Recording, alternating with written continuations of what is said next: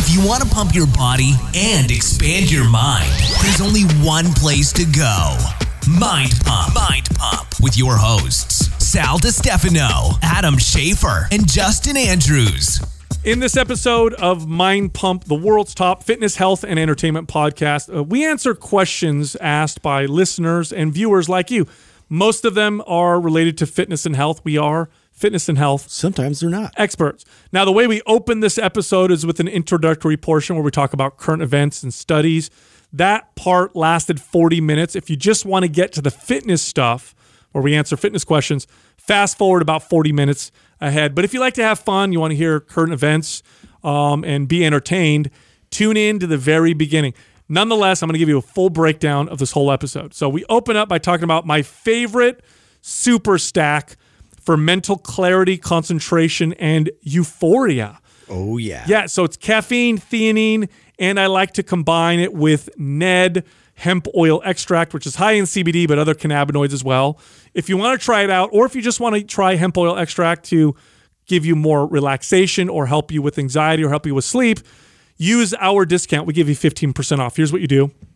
Just go to helloned.com. That's HELLONED.com/Mind Pump. Use the code Mind Pump. Get 15% off your first order.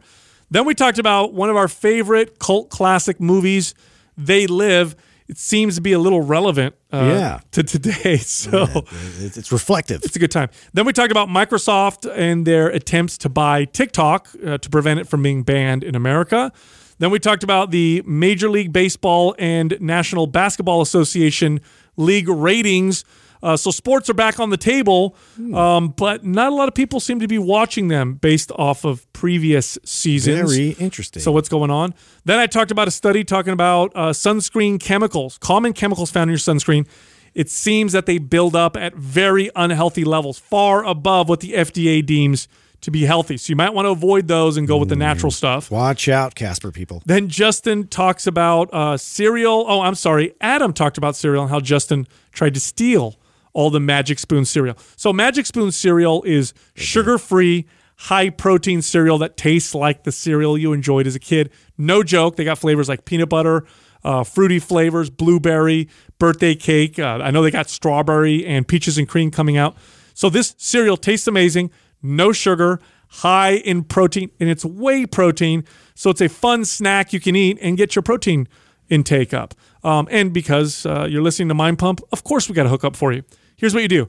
Go to magicspoon.com/Mind Pump. Automatically, you'll get a discount. Use the code Mind Pump. And by the way, if you don't like it at all, even if you finish the whole box, you're going to like it, Sal. You'll get a full refund. Then we talked about Google's career certificates and if that spreads, how that's going to affect formal education. We talked about how fitness improves or at least causes personal growth to happen on accident. That's really cool. And then we talked about the Hard Gainer webinar that's happening this week. If you're somebody that has a real tough time building muscle and strength, male or female, if you think your body builds muscle slower than everybody around you, if you have a really fast metabolism, or when you increase your calories, all you do is just get fatter, don't gain any muscle or strength, you need to watch this webinar. I break everything down. I talk about training for the Hard Gainer, the specific things you need to do to get your body to respond. And by the way, I've never worked with a Hard Gainer that I couldn't get to build muscle. The webinar is totally free. Just go to hardgainerwebinar.com. So that was the first 40 minutes. Then we get into the fitness questions. Here's the first one. This person wants to know if it's possible to gain muscle at the age of 40 or over. The next question. There's hope. This person wants to know what we think of push, pull, and leg split routines. The third question, this person wants to know our thoughts on the statement, you can't judge someone's health by looking at them. And then the final question, this person just wants to know how we set these episodes up, how we pick the questions, and how we prep for them. And by the way, if you want to ask us a question that we can answer in these episodes, listen to that part because I give you all the instructions.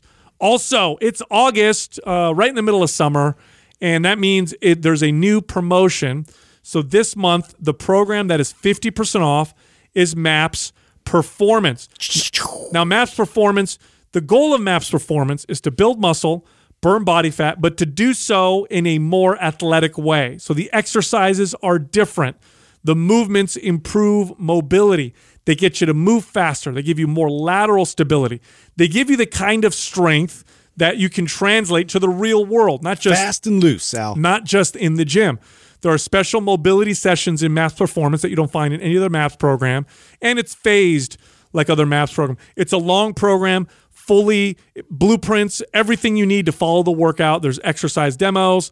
Everything is in there. Oh, and by the way, if you're working out at home or you have limited equipment, we have now added a mod that allows you to follow the full program with just a pair of dumbbells. That's it. You don't need anything else. Just a pair of dumbbells. You can follow the whole MAPS Performance program. Again, it's 50% off. Here's how you get that half off discount. Go to mapsgreen.com. That's MAPSGREEN.com and use the code GREEN50. That's GREEN50, no space, for the discount. T-shirt time! And it's t-shirt time. Ah, shit, Doug, you know it's my favorite time of the week. We have 7 winners. Wow. We got 3 for Apple Podcasts, 4 for Facebook. The winners for Apple Podcasts are Sweet Spot 12, Justy Lynn, and In My Coal World. For Facebook, we have Jennifer Ann Buckman, Giacomo Poggi, Ashley Hoffman, and Stuart Bruce. All of you are winners. Yeah, Stuart. Send the name I just read to iTunes at mindpumpmedia.com. Include your shirt size and your shipping address, and we'll get that shirt right out to you. You know what I did this morning that I haven't done in a while? What? Best combination ever. And, sometimes I forget something and remember it again, try it again, and I'm like, this is one of those times. Huh. So I go caffeine, right? Mm-hmm. Caffeine and theanine, great combination. Yes. This is in studies, by the way. If you combine your caffeine with the amino acid theanine, you will have a better, more euphoric, focused experience. It's more drawn out, too, which I've Last longer. Yeah. This is well documented. This is a real thing. Here's one more thing you can do if you feel like you want to become superhuman. You combine it with cannabinoids. So I took Ned this morning. I did a dropper full of Ned, coffee, theanine. You're describing like my total routine. Do you do it every time now? Yes. It's every time. Every time I have a nitro, especially like I want to ride that as long as possible and keep it so I don't get too jacked up and too jittery. So like adding those together is like a beautiful combo. I find it gets rid of the jitters and it also eliminates the hard crash, right? Yes, that's the big one. So a lot of times you get, especially when you do something strong like nitro or you do like a pre-workout, you get this great high for your workout, but then there's this, hour, 2 hours later, this like hard crash. When you got me on the theanine, and I've also done that with the Ned, it doesn't seem to peak with the jitteriness. It just, you have a nice high, and then it seems like it is like mellow, and then there's no drop off. It's Dude, I'm telling you, if you want to have you want to go into a business meeting, or you want to write something, or you just want to be creative, try that combination. Yeah. It's sharp and awake. It's pretty wild, and I know there's coffee companies that are trying to combine CBD with coffee now. Yeah. It's disgusting the way they do it. Yeah. Have you tried those? Yes, I have. I've had a few of those cans. You can get them at like Whole Foods, but it's just like they have not mastered it yet. No. This is a much better option. No, just do the you put it in your mouth. Yeah, you put it in your, when you do it, you're supposed to leave it under your tongue for like a minute. So you put it under your tongue for like a minute, then you wash it down. Like I don't want my whole coffee tasting like CBD. Right. I'm not like that. I've tried those too, Justin. They're garbage. It's like I'd rather you have one swig with it, then it's good. Then you're done. Yeah, and then you're done. Then now you have coffee.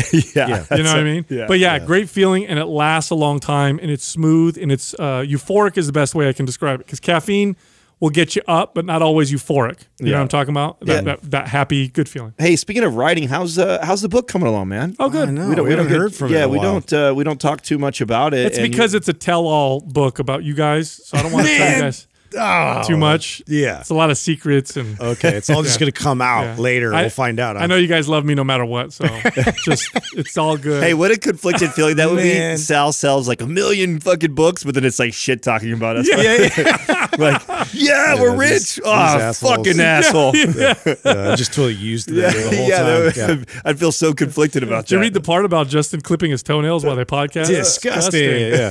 Terrible. He's a beast. Dude, there's that movie, Justin, They Live. Yes. Tell me that's not I told relevant today. Oh my god! What is that? I started watching it. It had to be like late '80s, like early '90s, Total ish. But yeah, this was like one of those sci-fi movies that had Rowdy Piper in it. So it's like, oh, you mean the glasses? Yeah, that he puts one? the glasses. Oh like, god, he sees these almost like zombified, like alien people that have been taking over, basically right in front of everybody. I haven't watched that in years. Yeah, the classic. I was chewing bubble gum and kicking ass, but I ran all out of bubble gum. No. He says, how's it go? I came here to do two things: Yes, chew bubble gum you. and kick ass. Thank you. Yeah, I'm all out. I'm bad at quotes. So it's a cult classic. Yeah. So it's not, obviously it was made in the late 80s. So it's a little bit cheesy. The special effects aren't the greatest. it's like rad. One of the best fight scenes of any movie ever. Not because it's like Jackie Chan, Kung Fu, whatever, but rather because it looks like they beat the shit out of each other. There it is. like a real fight. So my comparison is, and I know whatever, you can conspiracy theory me all day long. This is like the uncovering of all those fucking sick pedos. Yeah, that's what I'm saying. It's like, put the eyes. Oh, you were one too. Look at you. Yeah, so essentially, it's okay if I ruin the plot, by the way, but he finds these glasses, puts them on, and then as he's walking the streets, he sees people look really freaking like weird. It's like disturbing. And he can't figure out what the hell's going on, and so that's pretty much it. I won't say much else, but there's these like aliens that are taking over. But my favorite part is when he puts on the glasses, and I think he's driving or he's walking, and he sees the billboards, and billboards are normally like, oh, Coca-Cola, whatever, but instead it says consume. Yeah.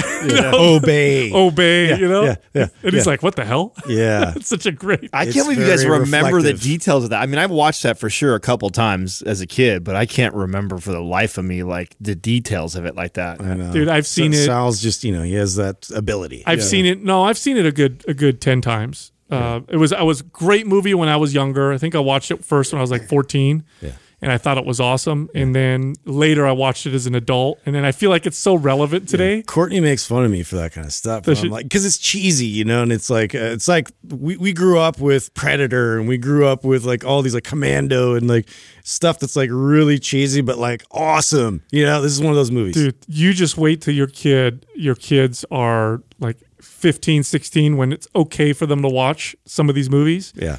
Because now I get to sit down with my son. Yeah, that's some serious bonding. Oh, dude, we watched Fight Club. So he'd never seen Fight Club, what? Right? And now he's 15 now, so I can watch it with him, right? Yes. And I love watching. Remember the first time you watched Fight Club at the very end, where you're like, "Oh shit!" Right? Yeah. That was my son. As we're watching it, first off, and then you go back and you see all these little blurbs of he caught on to it right away. He saw that right away. I didn't say anything to him. As we're watching, he goes, "Why is there a guy flashing in that's the legit. screen?" And I'm like, "Oh, I didn't notice that." trying to downplay it. And then we watched Alien, the first Alien. Next is going to be Total Recall. I've already seen Predator with him. Classic. It's a good. I get to watch him again. I know. It's great that does he actually like him too? He does. Oh, that's good. He likes him for the same reasons I did, which really, it's just, it's like, cool, you are my kid. I was gonna say it's like he's your son, huh? Yeah, because if he didn't, I'd be like, we're gonna do a blood test because yeah, this is all weird. What do you guys think about Trump banning TikTok? Oh, dude. Oh, yeah. See, I don't know, man. I had this feeling that, especially with the military already, restricting anybody there from using it, I'm like, this is only a matter of time before the general public, I'm sure they're going to crack down. And the only way out of that is if an American company buys it, and I know that Microsoft is bidding for it right now. Oh, are they? Yes. Oh, I didn't know that. Oh, well, that's you didn't know that? Oh, yeah. So that's the one way it won't get banned in the U.S. is if a American company buys it, and right now you've got Microsoft that's bidding for it, which is interesting in itself too, because we talk about that we just had that big hearing for all the big tech companies. I did. Yeah. Obviously, Microsoft wasn't involved with that because they don't do things like all these social media platforms. Yeah, they will have all the data. Did you see when they were asking them all? They're like, "So, are you aware that China, copies and infringes on copyright, and all of them were like, that's not personal experience. Yeah, I'm not aware. I've never seen it. And then they get to Zuckerberg, and Zuckerberg's like, yeah, that happens a lot. China steals. They stole things. Yeah. Documented. Probably because Facebook's banned in China. Yeah, exactly. I'm pretty sure. You know what? So there's two different ways to look at this. One way is to say, well, yeah, TikTok is being used to collect information on people. They're up through a backdoor way of taking advantage of the fact that we have open markets that were definitely very free compared to them. And so communist China has this social media thing. Now they can have all this information. The other way to look at it is that Trump is using China fears to turn a company into an American company. You know what I'm saying? So there's both angles, I guess. I feel that's what I text you. Totally. I feel like this is another maneuver by him, like what he did with the tariffs and stuff like that. It's like a flex to get something else that he wants. That's what I feel like is happening. Like he's threatening to ban it. Yeah, it could definitely be a motivation, unless you make it American, which is I don't know how you feel. I don't know how I feel about that. Yeah. Freedom fries. Yeah, I'm not sure, dude. So I read this article about. I don't watch sports, but. This is kind of big news right now. You're going to bring up the NBA. Well, both NBA and the MLB they've had a few games now, right? Mm-hmm. Now, I read an article that it listed how many viewers watched the opening games, and then it listed how many viewers came back to watch more. Mm-hmm. And the ratings were, first off, underwhelming with how many were supposed to show up, considering there's been no sports. Nobody's doing anything. Yeah, you'd think there'd be a frenzy. They expected like more people. Still, the initial numbers seemed to be good, but just underperform what they expected. But the ratings dropped considerably after that first game. What are your beliefs? Because part of me is like, well, there's no fans. They went too hard on the political side. Is that what you think it is? They went way especially the NBA versus the MLB. Like you just don't see as much of what they're trying to promote. They went way hard on the political. Did they side. really? They did, and that's why you think a lot of people turned it off. I mean, that's why my friends that are on the conservative side of the fence did. I mean, I've got 4 or 5 buddies that we're all into sport. We were all in fantasy leagues together. We all talk sports when we were all excited for it to start up, and it was just a little heavy on that side, more than I think anybody. I think we all anticipated it to be a little bit, which I think was okay. But they NBA above every other professional sport team or organization.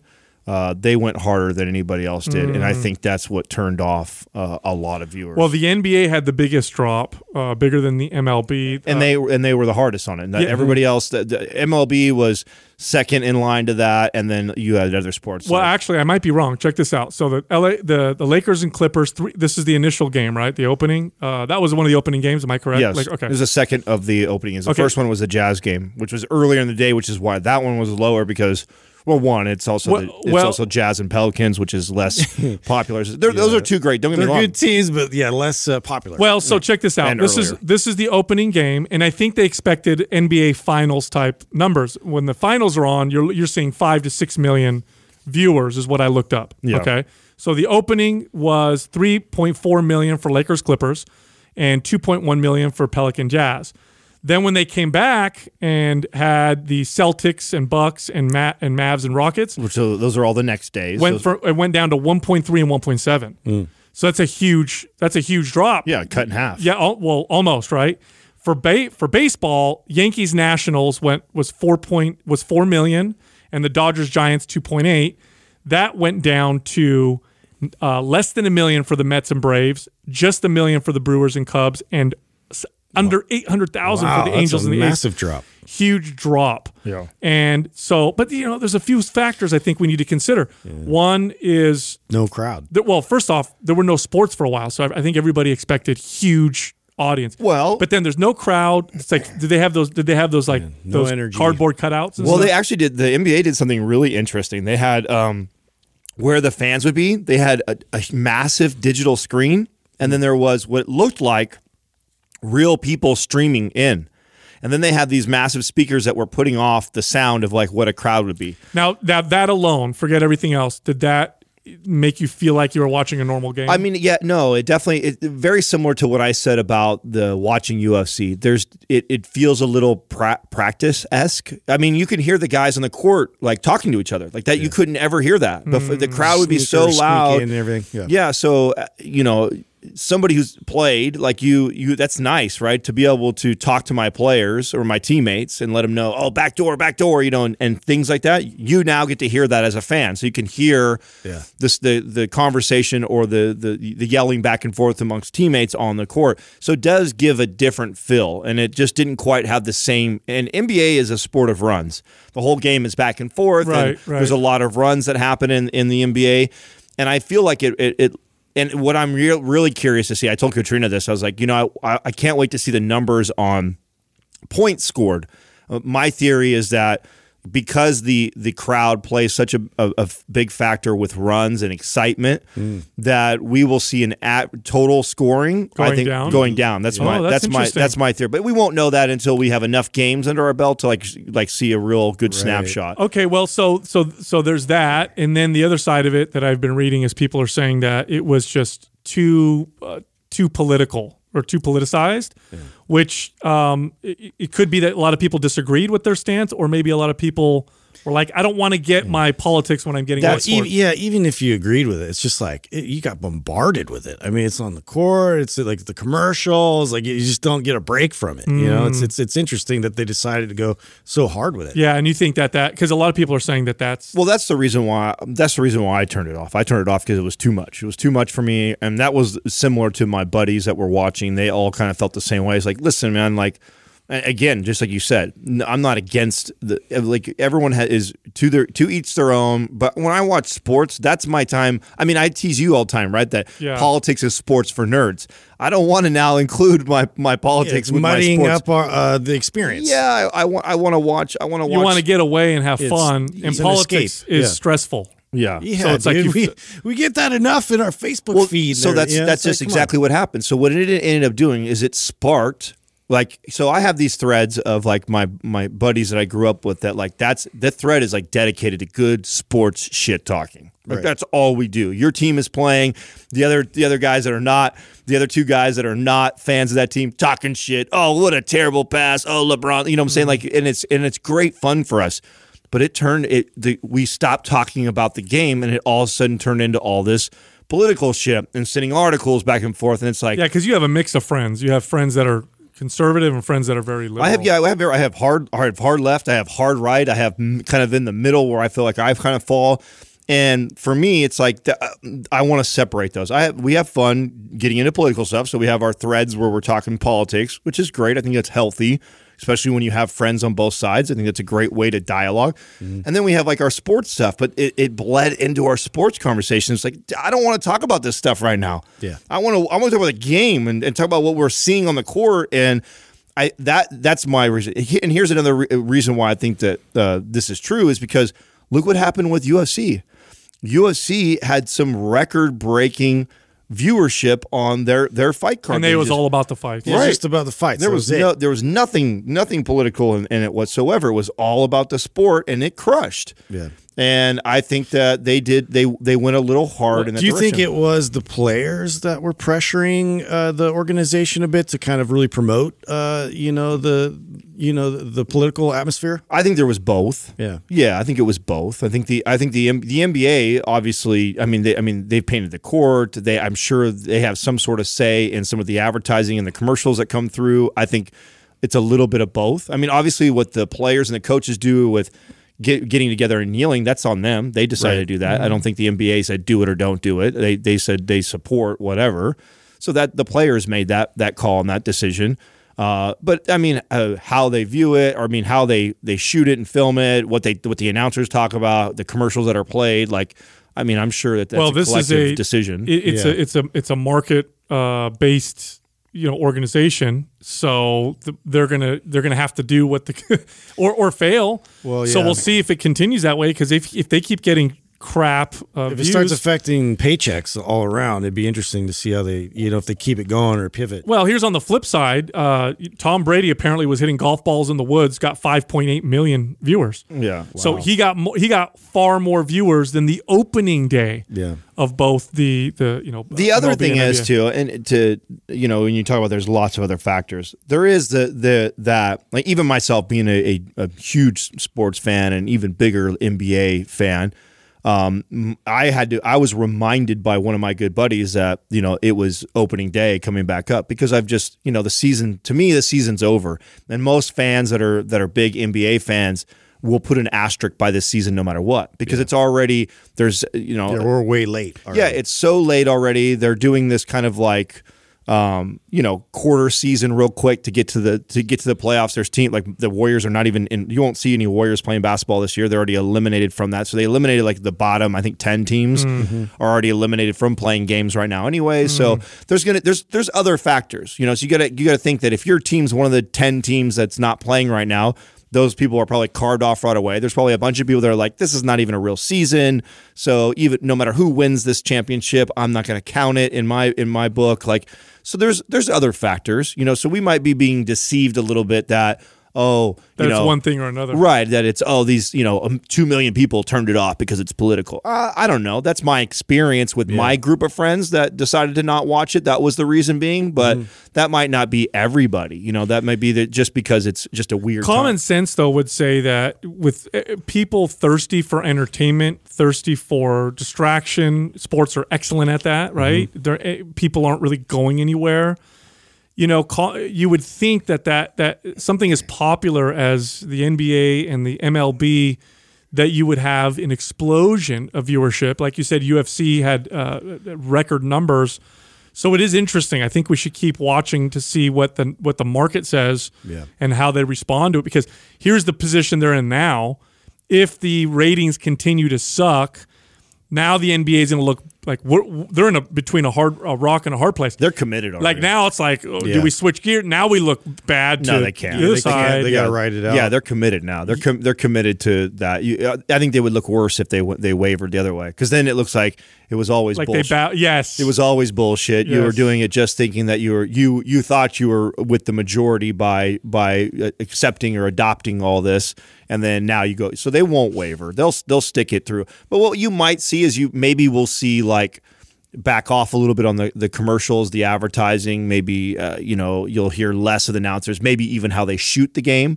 Like they put a lot of attention on the way they shot it. There was a lot of. I mean, I've watched the NBA for over 2 decades, and unless it's a championship game, you don't even normally even see the players for the national anthem. They don't normally shoot that. Yeah, but it's just the experience you see as you're at the game. Yes, but if you're a viewer on TV, they never televise. So this time it was focused on that? Oh yeah, big time. So that's just. I mean, to me, that's like okay, that's different. That's definitely different, and they're shooting. They can very easily allow that, support that, let it happen, but then not put all this emphasis on shooting it. So we might see some subtle changes like that. That's what I'll be interested to see if they try and do that. Like. Maybe not highlighted as much as they did. It'll be interesting. Wow. Well, let's see what happmes. Hey, I read an interesting article about the chemicals that are found in sunscreen, the common chemicals. So you know how sunscreen prevents sunburn, right? There are chemicals in there that absorb the UV rays. That's what we hope is happening. Yeah. And well, there was a study that came out that showed that these chemicals accumulate at very high amounts in the body. So it goes. We were told that these particular chemicals don't accumulate to dangerous levels or cause issues. Well, now studies are showing that they accumulate at very high levels in the body. Here are the ingredients, and you find this in most sunscreens. I hope I'm pronouncing them right. One is avobenzone, oxybenzone, octocrylene, homosalate, octisalate, and octinoxate. And they found that they led to natural items. Yeah, right. So they found that using these led to maximum plasma concentration rates ranging from 3.3 nanograms per milliliter to 258 depending on the chemical and whether or not it was applied between a lotion and skin. Now, here's the thing. The FDA says that it shouldn't go above 0.5. So on the low end, they found that it went up to 3. Wow. On the low end, anything above 0.5 is above the FDA safety threshold. How crazy is that? Especially when you're just lathering it all over your body. Now, if that's what the FDA puts out there, how does something like that get through that's more than 5 times stronger than what it's allowed This to? was a recent study that came out that said, hey, looks like these are accumulating in the body. I think previous studies didn't look at this necessarily. Oh, maybe it was just like the initial. So the initial might be under 0.5, but it builds up. Say you're on the beach for 3 days in a row, lathering up 5 times. And it goes way above the FDA, what the FDA has deemed as safe. Now, I stopped using chemical sunscreens a long time ago. I haven't used them in so years. what is the safe alternative for someone like Justin, who right now looks scared to death about I mean, like, oh shit, do I gotta look like that idiot guy with the zinc everywhere? Because I'm trying out this astaxanthin thing and like hoping for the best and to see if that actually has some kind of benefit to it. But at the same time, I'm like, I have to put it on or I'm gonna burn. Yeah. So zinc or titanium are the safe alternatives. You don't want to get nanoparticuli, where they crush the zinc so small that actually absorbs in your skin. But those sunscreens are different because they don't absorb the UV rays; they reflect them out. Right. Now the drawback is even the good ones, you're gonna have a little bit of a white sheen to your body when you put them on. But dude, I would not mess with the chemical ones at all because when they accumulate in the body, they have potential hormonal effects on the body. Yeah. So ghosted out at the beach. Dude, that's the move. Another product that has been used forever that we're now finding more harm than good. Yeah, I know. You left, Sal. You left early last week, and so I don't think you saw this. I think Rachel posted the clip that I had sent over. But I came in, this was, I think, Thursday, late afternoon, getting ready to leave here, and I see that Magic Spoon has sent like 2 like massive cases that have 10 cases each of the boxes of cereal in there. Oh, is this where you fucked with Justin? Yeah, and I go, no, I come out there, and I see Justin walking out fucking carrying this like handful of all the blueberry, and he went through all the cases and plucked all the blueberry. His favorite flavor? Yeah, all out of it, and leaves us with fruity. The other flavors. Sneaky Justin. And I was telling Doug, I was like, this son of a bitch, right? We're going through it. That's like, he went and picked out all the good flavors. So I was like, let me open up this other case and see what's in there. And then I opened the other case, and it's full with peanut butter, which I know he still got the gold. I know asshole. He still hasn't had the peanut butter one. I haven't even tasted it yet. I'm so mad. I told Doug, I was like, this asshole tried to go in and take everything. He missed all Doug said he almost ate like the whole box of it, too. One sitting. Hey, what did you think of it, Doug? Did you like it? That was great. Yeah, the peanut butter's fire, right? Isn't that weird? There's no sugar in it, but it tastes the way it does. Oh, man. I couldn't stop. I just kept pouring bowl after bowl. That's some magic engineering. So you know that they have new flavors coming, right? What are they? Yeah, they have strawberry, and then what's the other one they have coming right now? And the strawberry is supposed to have like little chunks of strawberry in it. Oh, wait, didn't they say peaches and cream, I like Doug? strawberry. Wasn't that the other one? Yeah, that's another one that's coming out. Oh, dude. Well, good. I'm excited for Next week. So now you guys They're on a roll.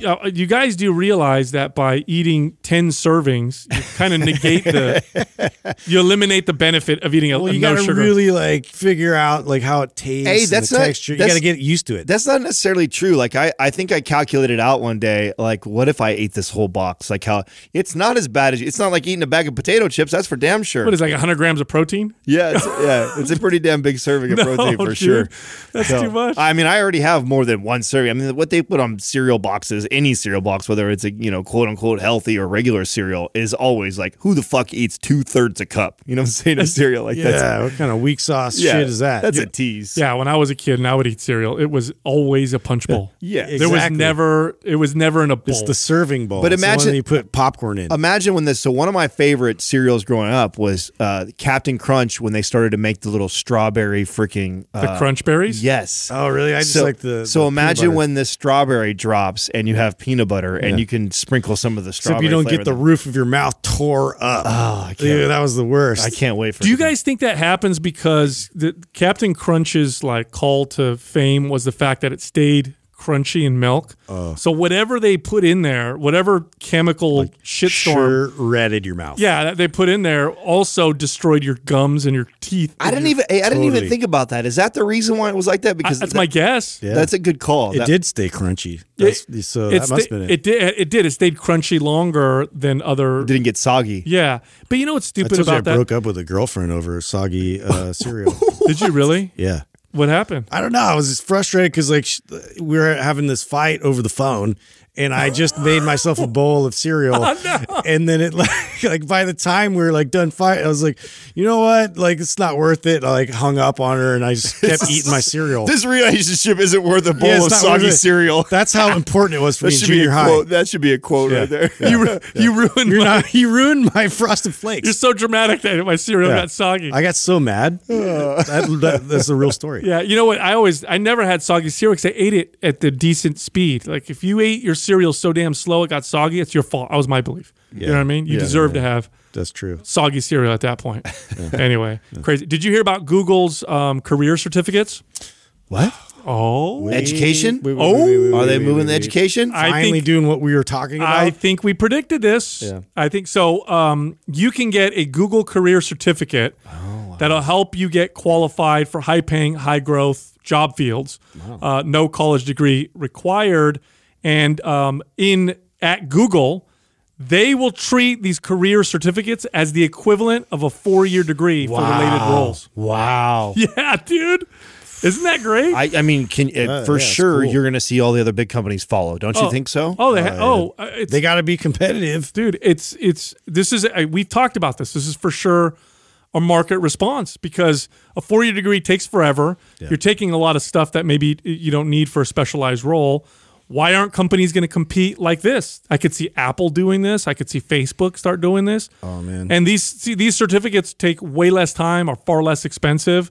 I think it's going to be a freaking amazing thing. I had such a long conversation with a bunch of people. We were at this party, and it was all about education because, like, we talked about like forever. Like, it's completely changing from every facet of education. It's just it's crazy to watch it all right now. Like what time we're in, where kids are like we're all trying to figure this out and piece it together. And I've heard strategies from different parents, and it's very, very interesting. Dude, what's happening. Hear this. Tell me this is not going to like if this goes out and this starts to like spread with other big companies. Tell me this isn't going to destroy private education, like expensive, 100%. It's going to totally disrupt that whole thing. Well, check this out. First of all, you can get a scholarship, right? So Google can tell you, hey, we're going to give you this certificate. But if they don't, each specialization certificate costs $49 a month. Yeah. Okay. Number one. Number two. This is just with Google. Google has established hiring pipelines with big name employers. So Cognizant, Hulu, Kforce, Sprint, etc. Right. Upon completion of these certificates, you'll have the option to share your certificate with those employers. Wow. So now those employers are going to look at those as well. Beautiful. You know what I'm saying? I mean, just thinking about do the math on this. How many people work for Amazon? How many people work for Facebook? How many people work for Google? How many people work for Apple? Yeah. And if this is real job placement. And if they all jump on board, what will that look like statistically? Dude, yeah, and it's like, dude, we're going to these institutions to get in like serious debt just to dig our way out. Where this is like you can directly go to these companies and then you have opportunities right away. You don't get yourself in massive debt, dude. It gets better. Okay, these are some of the courses they have. Job specializations include data analyst, IT support specialist, project manager, and UX designer. Ready for this? Mm-hmm. Each specialization will take 3 to 6 months to complete. That's it? No experience is required to enroll, and the corresponding jobs have a minimum median salary of $50,000. So here you are, 3 to 6 months later, you get a certificate that Google will now treat as a 4-year degree, and their other employers that they work with will treat it like a degree. That's amazing. You come out $49 a month. So what's 49 times? So what's 50 times 6? Was that $300? And then you got to potentially you could qualify for a job. No experience required. In a year to 2 years time, you could have all of them. Mm-hmm. You know what I'm going to do? I'm going to see if my kid. If there's how young he can be, dude. I'm gonna be like, hey man, especially for someone like your kid who's like so ahead of his age, dude. Right. Tell me that's not amazing. if other companies start to do this, everybody's going to be. I mean, this is a good thing. I think. I think it's a really good thing. I think this is going to be a very, very good thing. So exciting. Yeah. Anyway, dude, I did a post. Actually, I had this thought process that led to a post about the personal growth that fitness encourages in people when they stick to it long enough and do it for the right reasons and follow it in a healthy way. And I was thinking about some of the studies that I've read on. Have you guys seen the studies on people who exercise and eat right and their rates of success in marriage, their rates of success in business, and so on? Have you guys seen? I have not. What does it look like? So people who have high satisfaction with their career, people who earn more money than the average person. That's the other one.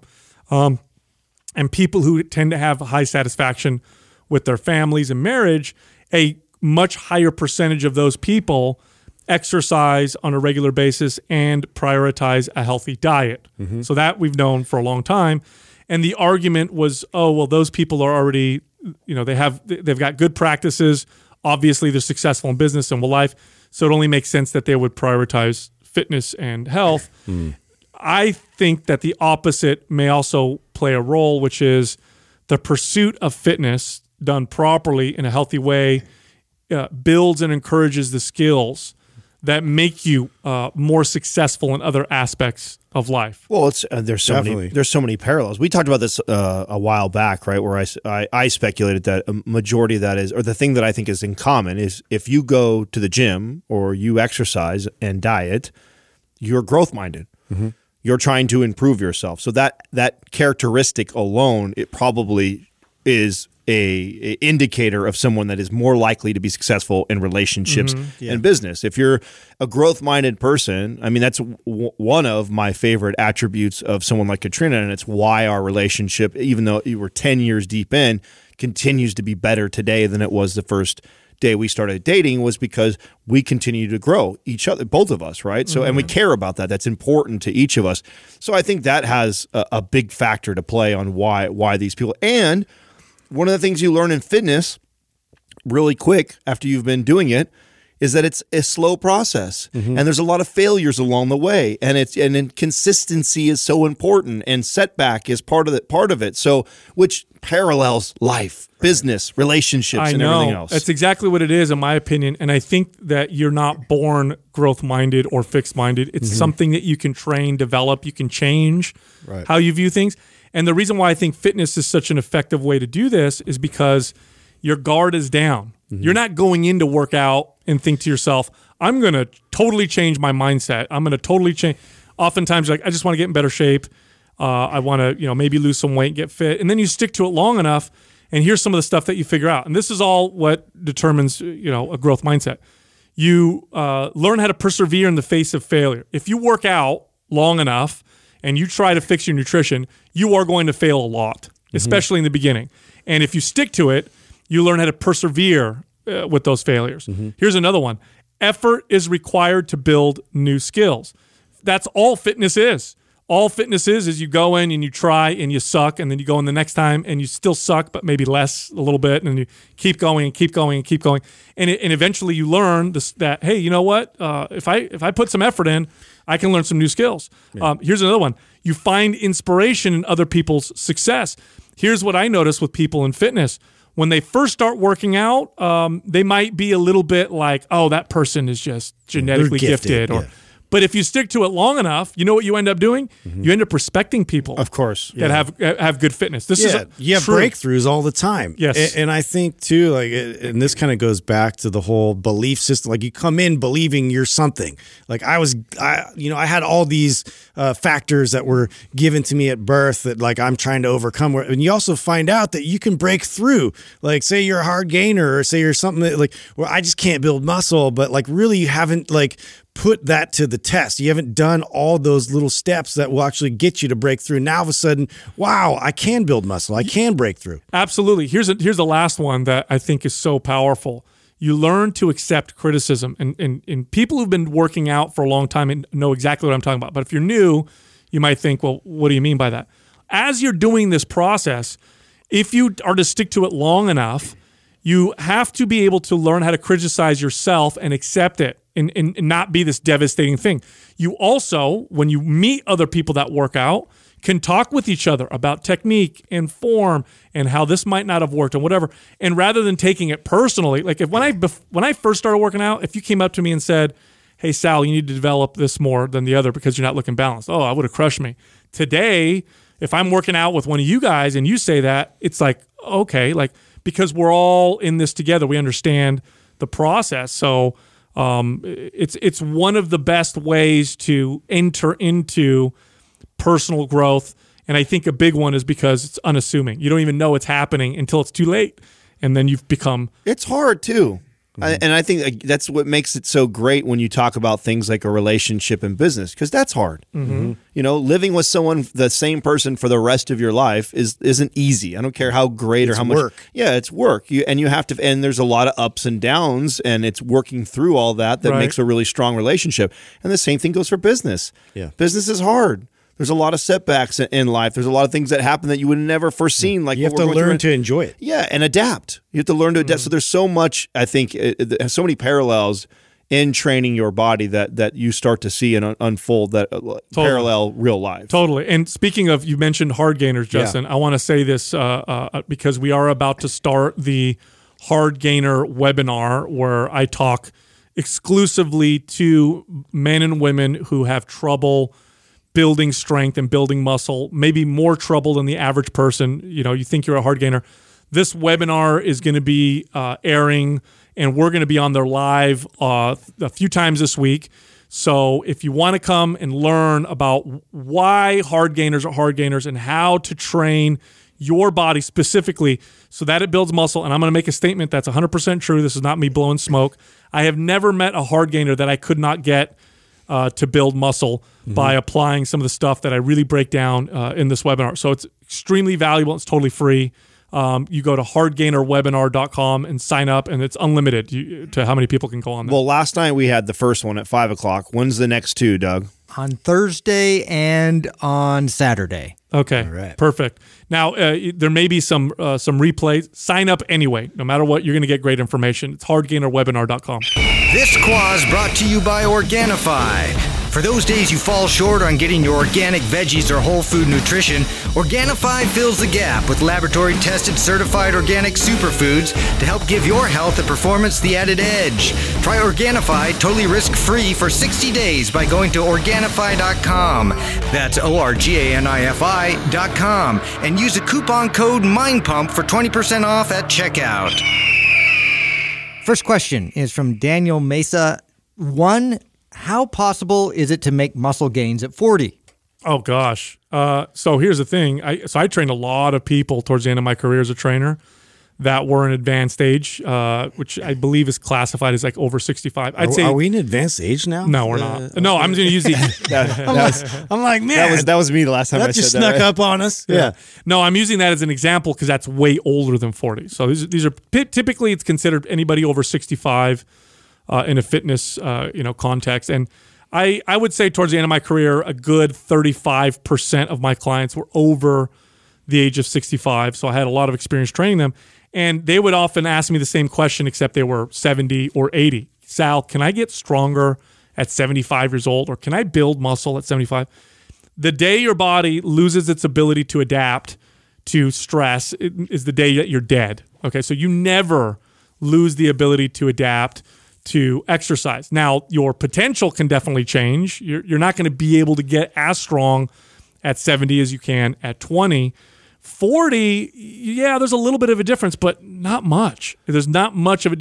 There is a difference, but not much. I think there's a big difference in when we're comparing these two things, right? Like a 40-year-old who is starting their fitness journey for the first time ever at 40 versus somebody who's trained off and on for a really long time, and maybe they've been off for 5 years and they're training at 40. Because something that I'm finding getting closer to 40 right now is, yeah, it's harder to get in the gym and lift, and I have the aches and the pains, and I have these, and maybe like testosterone levels are starting to slowly decline in comparison to what I was when I was 20. So there's those factors. But then there's the positive factor for someone like me who's lifted for so long that I definitely feel like if I get in the gym and I start touching weights again, my body remembers really quick. So it depends on the 40-year-old that I'm talking to. Am I talking to a 40-year-old who's never lifted weights before, or am I talking to a 40-year-old who has lifting experience? They just haven't got back, or they're back on the wagon, right? Well, look, Doug is a great example. Doug came to me as a client, and he was a self-described hard gainer, says, all I do is gain body fat. I followed every routine. I've been consistent forever. The guy was working out since he was in his 20s. He came to me in his late 40s, and through changing the way he trained and training him properly, he didn't just get in good shape. He got in the best shape of his life. In fact, if you're watching this on YouTube, we'll have Andrew post up his before and after. So you could see what he looked like in his late 40s, and you'd be blown away. So I hate saying that, you might notice some decline. Here's the people that might notice declines. The people that are super high level all the time. Everybody else, you're probably not going to notice, because what you'll notice more is, am I inconsistent? Is my diet poor? Am I getting bad sleep? Now, if you're like at a top level, in your mid-20s, 30s, and 40s, then I've been consistent all the time for a long time. I'm being super consistent with diet and exercise. I notice a little bit of decline. Would I notice that at all if I was in and out? I don't think so. It's all about the other factors that make the. Yeah, I was going to say, there's other things too that, I feel like we have to give or defend somebody who's 40 plus that's getting into fitness. Where you're at 40 years old, there's other factors besides, I know the question's probably geared towards hormonally and your body's ability to adapt and all that stuff all is fairly close to the same or equal, and I agree with you. But then when you're 40, you've probably been married, have kids. Those you have real established patterns, hardwired patterns. Right. Work is a huge priority. When you're 22, as long as you get your studying in for the week for your test score and stuff like that, the rest of the time can be focused on yourself and training. That's the big difference. Yeah. So I think that you have to give them some sort of credit, or that it's a little more challenging for someone who's starting at 40, late in their life, who has all these other habits established, but good habits, right? Working and doing those things are important. This is also why, and you addressed this in the Hard Gainer webinar with Doug and everything, this is also why I find a full body routine to be so superior, is a guy who's trying to get into it, or even a girl for that matter, that's trying to get into fitness at 40 years old or older, and is trying to follow these kind of body part split routines where they need to train, 4, 5, 6 days a week, and be consistent doing that while all these other factors are in play, and you don't have the experience of lifting forward, definitely can be challenging, versus somebody who is lifting a full body routine that maybe only needs to commit to 3 days inside the gym. A lot of people can make that commitment and be consistent about it. And if they do miss a day, it's not as detrimental to them as far as their progress as it is for somebody who's doing a split routine. What's funny is, now that you brought up men and women, you made me think of something. The most fit women I've ever trained in my life, most women that hire trainers are usually, because personal training is expensive, usually in their 30s or older. You rarely ever get a 20-something-year-old client who hires you just because they don't have the finances to afford paying $50 to $100 an hour. So most of the female clients are over the age of 30, I would say. And comparing my female clients in their 30s to the ones in their 40s, the ones in their 40s got in better shape. And it's not because of the age. It's because I think when the women were in their 40s, their kids were older. They're not having kids anymore. Yeah. Then they became more focused. Whereas the moms that I had that were in their 30s, it was harder for them to juggle time and scheduling, and then they got little kids, which takes up more time. So I think that's the biggest factor, is the time stuff and these responsibilities. I've also noticed too, even depending 40, 50, 60 year olds that I've trained that haven't even lifted weights before ever, they get those newbie gains. Oh yeah. It's definitely something that still happens. It's this phenomenon. Your body's like, wow, what is this? It's a brand new stimulus. So there is a bit of momentum there in the beginning. So it does kind of help give you a little bit of a lift initially. Yeah. And here's the big thing. The older you get, this is kind of cool.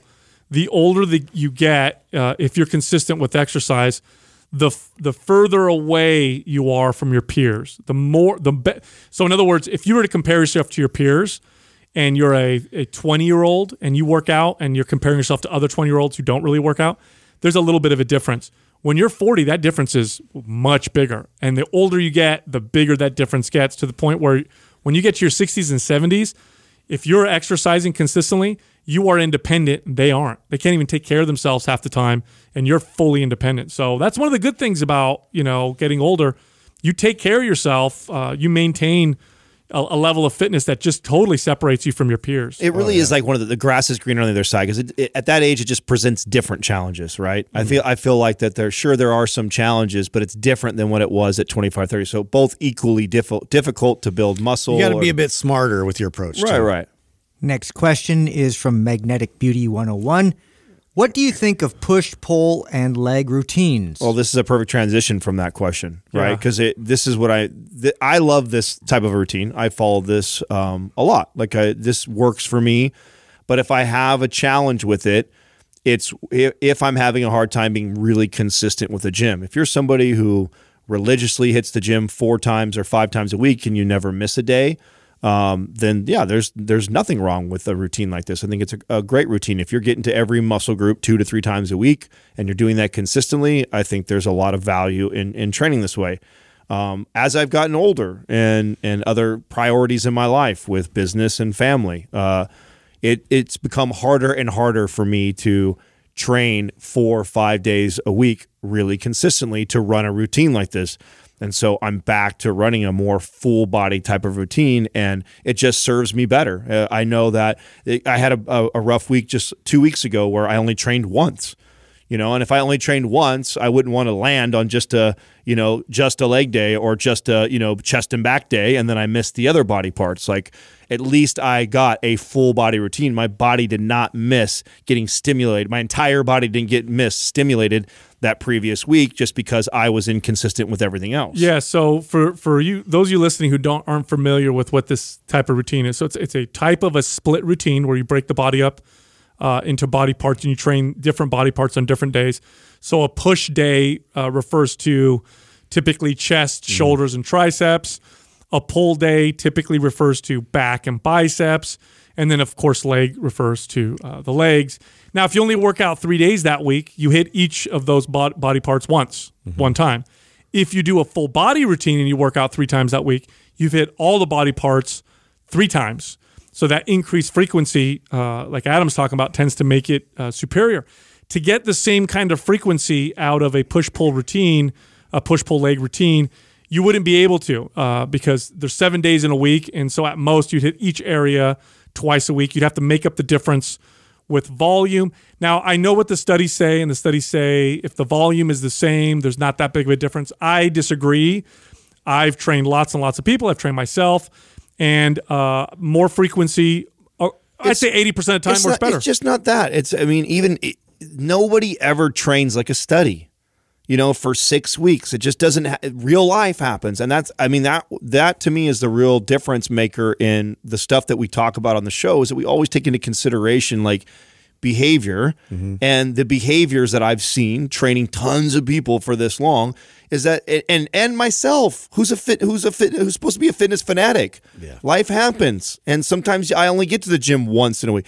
And if I'm gonna do that, I'd much rather not be in the middle of my push-pull split routine.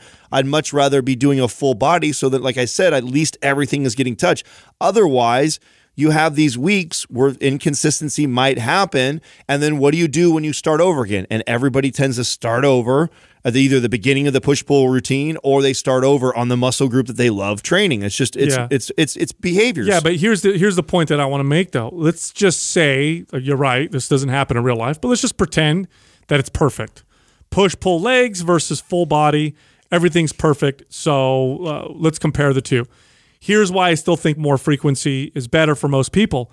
You get to practice the exercises more often. Yeah. So even though the volume might be controlled for, you might hit your legs twice a week, so you're squatting twice a week, which is a very complex exercise. And a lot of the gains you get from a squat is the central nervous system adaptation, the practicing of the exercise. A full body routine means you could practice squatting at least 3 times that week. So it's that practice element that everybody forgets that I think is extremely important. And if you're super advanced, that might be not as important. But like I said, this is my 100% belief. About 80 to 85% of everybody listening right now is going to get better results across the board on a full body routine than they would on any kind of a split, including a push-pull leg routine. And by the way, yes, push-pull leg and those they can be effective. I mean, we have a program that follows a split called MAP Split. But for most people, the full body just always works out better. But it's still like in progression after aesthetic, which like this is, this is something a little bit more advanced. And so I look at it like that. I look at it like an advanced technique. Like you're mentioning the practicing element. That's a huge component. You got to really get familiar with all these exercises, and a much better approach for doing that is the full body routines. Next question is from Epic Mantra Fitness. What are your thoughts on the statement, you can't judge someone's health by looking at them? I would say this. I would say you can see a certain amount of someone's health, right? You can't see everything, but there is a certain amount of someone's health you can see by looking at them, but there's a caveat. What is your filter? Are you yourself a healthy person? So I'll explain what I mean. If you had asked me, does someone look healthy when I was in my late teens, very insecure, super into bodybuilding, I just needed to build muscle because I hated being skinny, all that stuff, and you showed me a ultra ripped, shredded, muscular person, I would have been like, yes, that's healthy. Today, oftentimes I can see somebody that looks like that, and I know, no, they don't look healthy. So it's the person who's looking. And here's your evidence right here, okay? You got so many people that do so many things to their body to make them look better, but in reality, it's all fake and false. Everything from plastic surgery to anabolic steroids and drugs and all that stuff. That it just becomes extreme. And because so many other people are unhealthy, they look at that and they think they're attractive.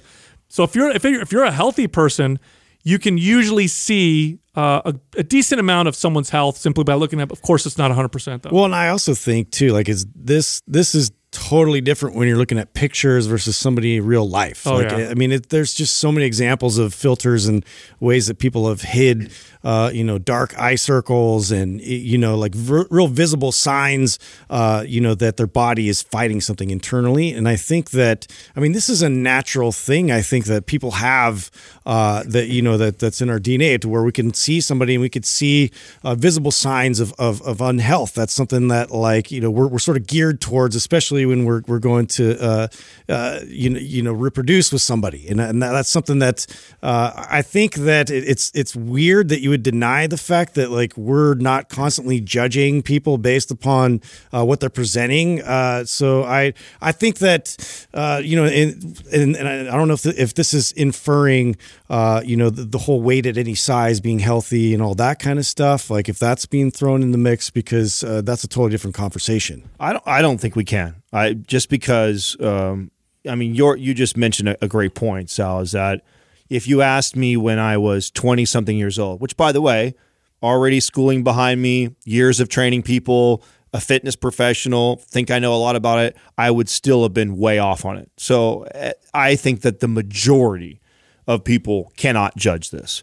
We've been conditioned to look at someone's body and assume that because they look a certain way that they are considered healthy. Look at the covers of Shape Magazine, Men's Health, Muscle and Fitness, your Instagram celebrities in general, like everything that we've been told, like this is an example of health. Many times, and much of what we used to talk about when we first started Mind Pump was uncovering this, was that your fitness professional or this person who we are highlighting as the pinnacle of health is not healthy at all. They're taking anabolic steroids. They have a terrible relationship with their body image. They have a terrible relationship with their friends, their family. There are so many things that encompass health that you can't see. And I also know what I've dealt with personally myself. I have to be if I looked at the last 20 years, I have to be in the lower, definitely not the worst at all, but I would say I'm in the lower percentile of what I would consider my best aesthetic shape. But I have to say that I'm probably in the best overall health shape I've ever been in my life because of the other balances, my financial health, my spiritual health, my relationship health with my family, with my friends, the job that I'm doing, the things that the other aspects that take care of and encompass health in my life, meditation, reading, all these things that I was not doing to take care of my complete spectrum of health.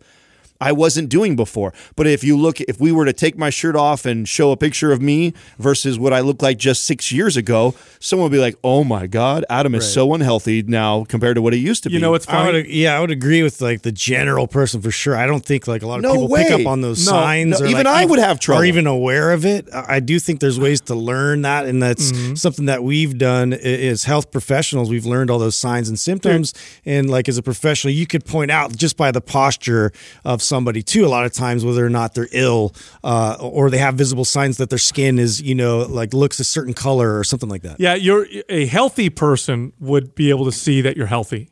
You know, it really depends on your. They got to be really healthy though in order to do that. What I'm saying is, you're right. But they got to be educated too. Well, look at what we consider health, youth. That's what we consider as healthy. Anything that looks young. So a woman that has her hair colored so that there's no grays. Well, the average unhealthy person would say, well, they're healthier, right? A big fake butt. Some people might be like, oh yeah, she looks healthy. Or, a guy that's all roided out and got a six pack or whatever. Yeah, he looks healthy. So it takes a healthy filter to be able to look at someone and say, are they really, really healthy overall? And there's a lot you could tell by meeting someone and talking to them too. Sometimes you look at someone and physically they seem pretty healthy. You start talking to them, you're like, wow, especially the mental health aspect. Yes, that you mentioned.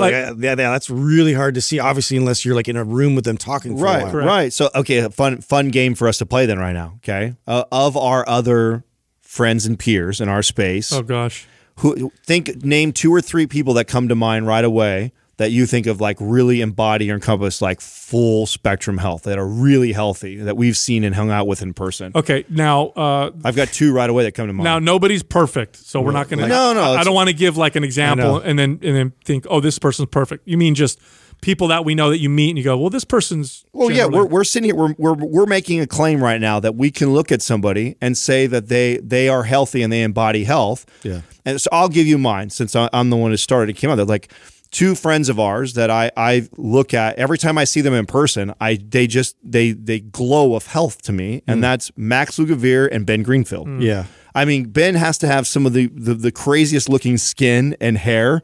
And when you're in person with him, it looks crazy. He looks 10 years younger than what he really is, and he doesn't seem to age. We've known each other now for 6 years. I was going to say Paul Check on some level. Yeah, Paul would be another one, right? Paul, I would say, I mean, maybe I'm cheating here, but I'd put Doug in that category. Yeah. Oh, yeah, Doug absolutely. And now that's not fair. We see him every day. Well, but I know him better, right, than anybody. Yeah. And I'm counting all of it, right? All of the just mental health and all spiritual health. Serene, too. And Doug, Serene, who's on our YouTube channel. When you meet her, she seems like a very secure, vibrant, healthy, vibrant individual.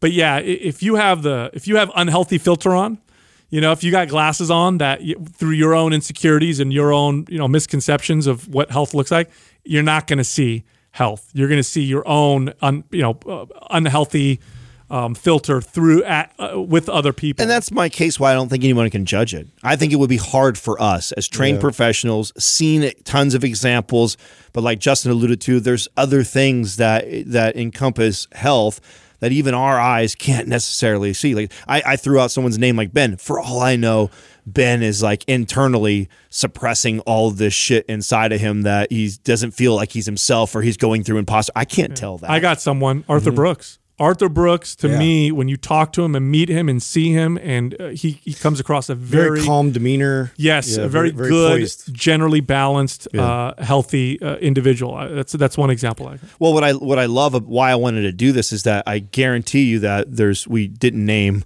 100 people that look to the average person that have been on this podcast, that they look like the healthiest, the most ripped, the most fit.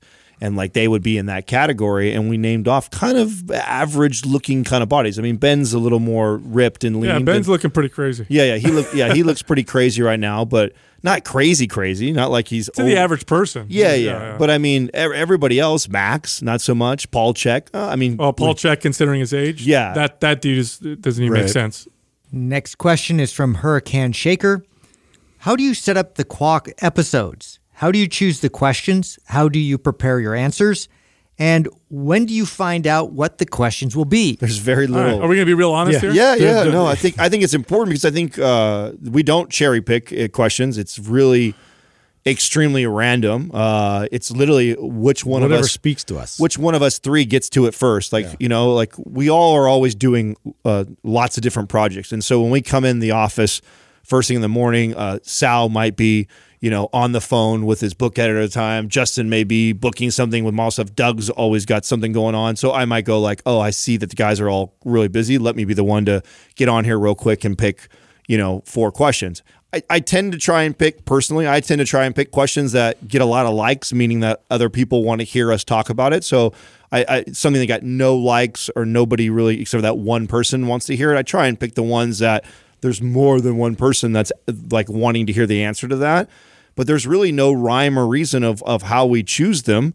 We do, and then the other guys don't know. Like these questions that we have right now, I picked these this morning. Mm-hmm. Sal and Justin got 0 time to prep. No one has time for prep, so we don't prep our answers. No, I think that there may be some benefit to prepping a little bit, just looking at the question 5 minutes before, so you can kind of get your what you're going to say organized. But really, I like the fact that what comes out is our first experience. So it turns into a good discussion. By the way, for those of you who have never asked us a question for these episodes, it's super easy. You go to the Mind Pump Instagram page. It's Mind Pump Media, and then go to the QUAH. It's QUAH meme, and right underneath, post your question. And if you do it every week, I think we post them. How many times a week do we post them? The odds are in your favor. Yeah. Especially if it's thought provoking. I think too, like we just. We revisit a lot of like similar topics, but if we've done it like recently, we try to avoid like the redundancy of it. But I know people get something out of us going back over a topic in more depth. So we look for opportunities to do that, but mainly it's interesting questions. It's ones that are like thought provoking or, obviously related to health and fitness. Those are the best. Yeah. And here's the other thing too. When we first started doing those, we thought to ourselves, well, people are going to be asking a lot of the same questions over and over again. But then we remembered what it was like to be a trainer. Yeah, and here's the thing: I answer the same question 1,000 times to the same person. Yeah. Totally. when you're working with somebody and you're talking about changing their behaviors and changing the way they eat and how they should become active, and they've never done it before, they've never been consistent before.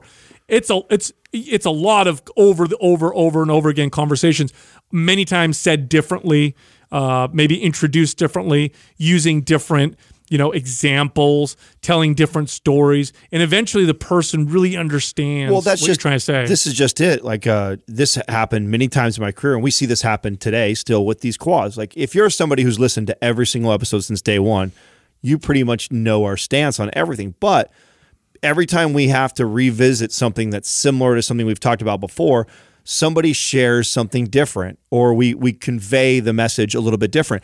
And I remember all the time training clients where I know I said this thing like 10 times. I've answered this question 10 times, but it was the way I answered it on the 10th time. Yes. That hit a chord for them. That was like, oh shit, that makes total sense. Or it related to something in their life where the light bulb went off, and then and that's how we look at these is that, there's every one of these questions we've answered somewhat like this before. There's nothing in here that's completely... many times. Yeah, many times over. But because it's worded different, it's asked by a different person, and we've maybe not addressed it in 6 months or a year, we answer it, and then in hopes that there's, hundreds, maybe thousands of people that are listening this time that go like, oh, I get it now. Yes, the goal is to create aha moments for people listening, and the goal is also to strengthen and reinforce those moments over time. So one of the best things you could do, and this is experience with working with a trainer, working with clients as a trainer, is this. You listen to the podcast, listen to the questions. If you see that the same question comes up, keep going, keep listening over and over and over and over and over again. And what will end up happening is little by little, you will change the way you think about yourself. You will change the way you think about exercise, and not just from a outside, oh, I know this answer, I know what they're going to say, but I mean really knowing and adopting it as part of how you treat yourself, how you exercise, and how you feed yourself. And so that's really the goal with these questions. And so if you haven't asked this one, go to the Mind Pump Media official page, post questions. And if you do it every week, I guarantee at some point we'll pick your question and answer it for you. Look, Mind Pump is recorded on video as well as audio. So come check us out on YouTube, Mind Pump Podcast. Also, I mentioned Instagram. We have the official Mind Pump media page, but we also have personal pages. You can find Justin at Mind Pump Justin. You can find me at Mind Pump Sal and Adam at Mind Pump Adam. Thank you for listening to Mind Pump. If your goal is to build and shape your body, dramatically improve your health and energy, and maximize your overall performance, check out our discounted RGB Super Bundle at mindpumpmedia.com. The RGB Super Bundle includes MAPS Anabolic, MAPS Performance, and MAPS Aesthetic. 9 months of phased expert exercise programming designed by Sal, Adam, and Justin to systematically transform the way your body looks, feels, and performs. With detailed workout blueprints and over 200 videos, the RGB Super Bundle is like having Sal, Adam, and Justin as your own personal trainers, but at a fraction of the price. The RGB Super Bundle has a full 30-day money-back guarantee, and you can get it now plus other valuable free resources at mindpumpmedia.com. If you enjoy this show, please share the love by leaving us a 5-star rating and review on iTunes and by introducing Mind Pump to your friends and family. We thank you for your support, and until next time, this is Mind Pump.